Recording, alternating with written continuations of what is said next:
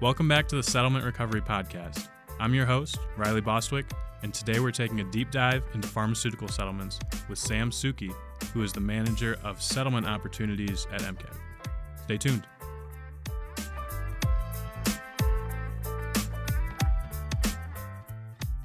All right, I'm here with Sam Suchy. Welcome back to the podcast, Sam. Thanks for having me back. I'm excited to be here. Awesome. Well, let's get started by talking about what pharmaceutical settlements are. So could you explain how these come about and maybe how they're different from other class action settlements? Yeah, so the pharmaceutical settlements, they usually stem from a series of anti-competitive agreements entered between brand and generic manufacturers to basically delay the entry of a generic drug on the market. And what this does is it creates premium prices for that drug and prevents that cheaper version from hitting the market. So that affects multiple different groups of entities and people, including consumers and health plans. So the consumer, you're forced to buy the name brand. Correct, yeah. Yeah, they get to continue their monopoly in the market. Yeah, I see. Is it usually the same companies that are the culprits of this? I would say personally that yes, the defendants usually are repetitive just because there's a class action pharmaceutical settlement created from one defendant. It's not actually going to, prohibit them from going into these agreements again. There was basically a landmark decision about 10 years ago that took a look at these reverse payment settlements, or pay-for-delay settlements as we call them, between these competitors.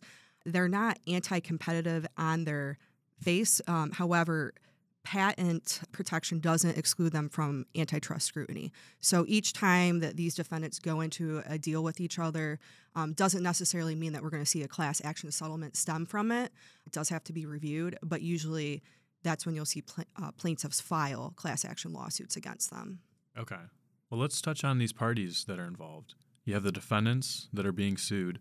Then you have, you just mentioned the plaintiffs, who are really just liaisons for the victims in this situation, right? So for these types of settlements, we're talking about businesses with self-insured benefit plans for their employees.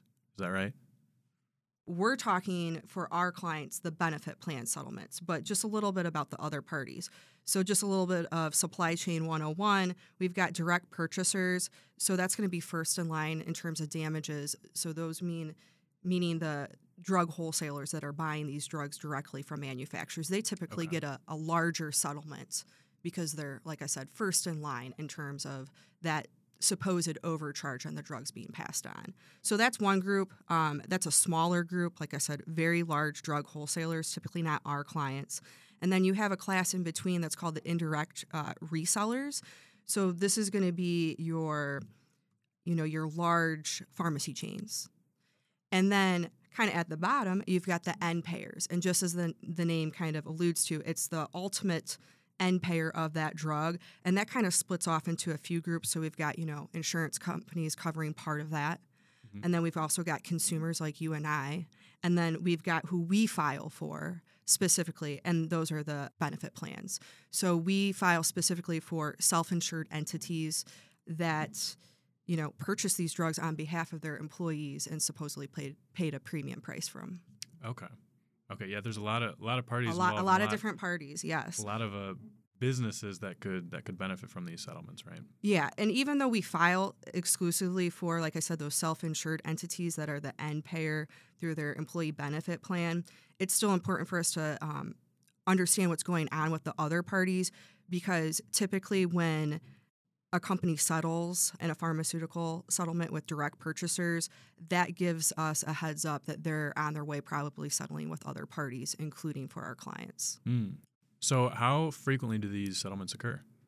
Okay, so for the class that we file for, those self-insured benefit plans, there's going to be probably about half a dozen settlements a year.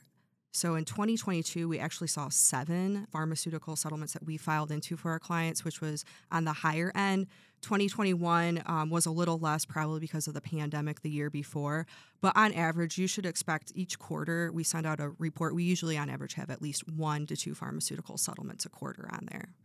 Okay. So yeah, and that's what's great about these settlements is sometimes the fund amounts, they vary. It could be a $50 million settlement. It could be a $200 million settlement, but they're frequent. So they're easy for us to file into. And like I said, we have a good idea of what's coming up. Mm-hmm.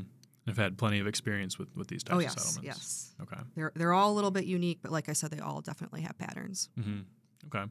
So if I let's boil this down. If I run a business and I have a self-insured benefit plan for my employees, what do I need to know about these settlements, and can I get money from them? Really? Yeah, absolutely.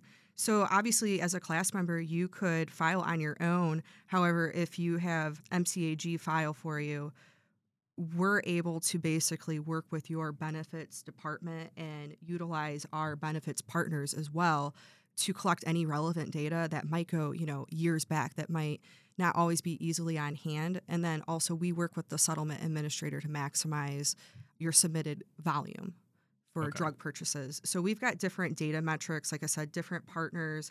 You could go it alone, but we supplement all of our claims with data, like I said, that will maximize your claim. And because there's so many, to stay on top of these, it might be quite a bit of work. But we also work with pharmacy benefit managers. So, like you mentioned, we're very experienced in working with all the different partners that can provide that data that we need to maximize your claim.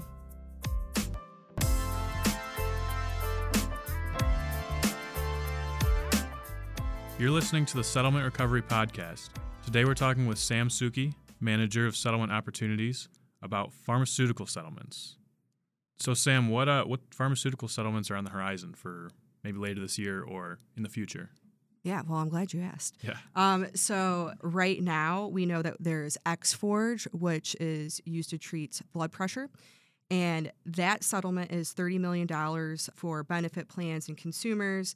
And we're just waiting for details on the filing deadline. But what was really exciting is last week, there's a drug called Zetia, and that's to treat cholesterol. That was about to go to trial, which is actually very rare for these cases. There's only a few jury trials that have actually existed because usually these parties settle before. So we were kind of anticipating a possible settlement, and during jury selection, they did announce that they settled with all parties. So they settled with direct purchasers, they settled with the resellers, and then they, of course, settled for end payers. But the details, such as the fund amount, as well as the filing deadline, we're still waiting for updates on that. It might be a month or so. Okay, but the fact that they settled means that there is money available. Oh, yes. There's for sure a deal. Otherwise, they would have had to go through with the trial. Okay. So cool. So what's the biggest opportunity in this space of pharmaceutical settlements that's coming up? So we're really keeping an eye on the generic pharmaceutical pricing antitrust litigation. This is a huge, what we call multi-district litigation, meaning there are, tons of different cases where they've been compiled into basically one large case just for efficiency purposes. But this basically is a generic drug conspiracy where allegedly generic drug makers colluded to once again keep the prices high in the market, specifically for different types of drugs to treat dermatology related conditions. But this is really a massive case. It's been ongoing for over 6 years, and we've got lots of state attorneys general involved as well.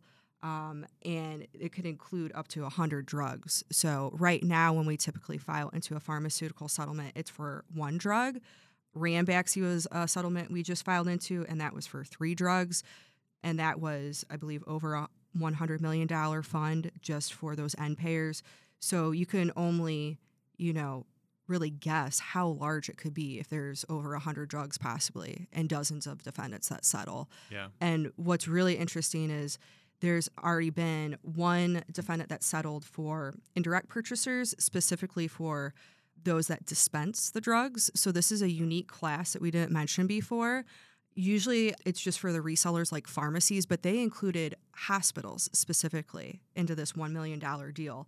So we're thinking that the generic pharmaceutical pricing litigation, it could be big in terms of how many drugs are included, meaning the fund is just it could be really large. It could be like the largest pharmaceutical settlement we see, but that there could be different types of class members that we already have as clients. So our hospital clients, for example, they might be able to collect as an end payer from their employee benefit plan, but they also might be able to collect for damages as a hospital dispensing the drugs for inpatient use. So it's an exciting opportunity. So we're tracking that one. Hopefully we'll have some additional updates to provide before the end of the year here. Awesome. Well, thank you for all the info you provided, Sam. Appreciate you giving us your time. Yeah, thank you so much for having me. If you want to connect with Sam and learn more about MCAG Settlement Recovery Service and pharmaceutical settlements, there's information in the notes of this podcast. That's all for this episode. Thanks for listening. And remember, if you want to support what we do, then share, subscribe, and leave a review on iTunes. Also, send us your questions at info@mcaginc.com. That's it for now, but we'll be back on the next episode of the Settlement Recovery Podcast.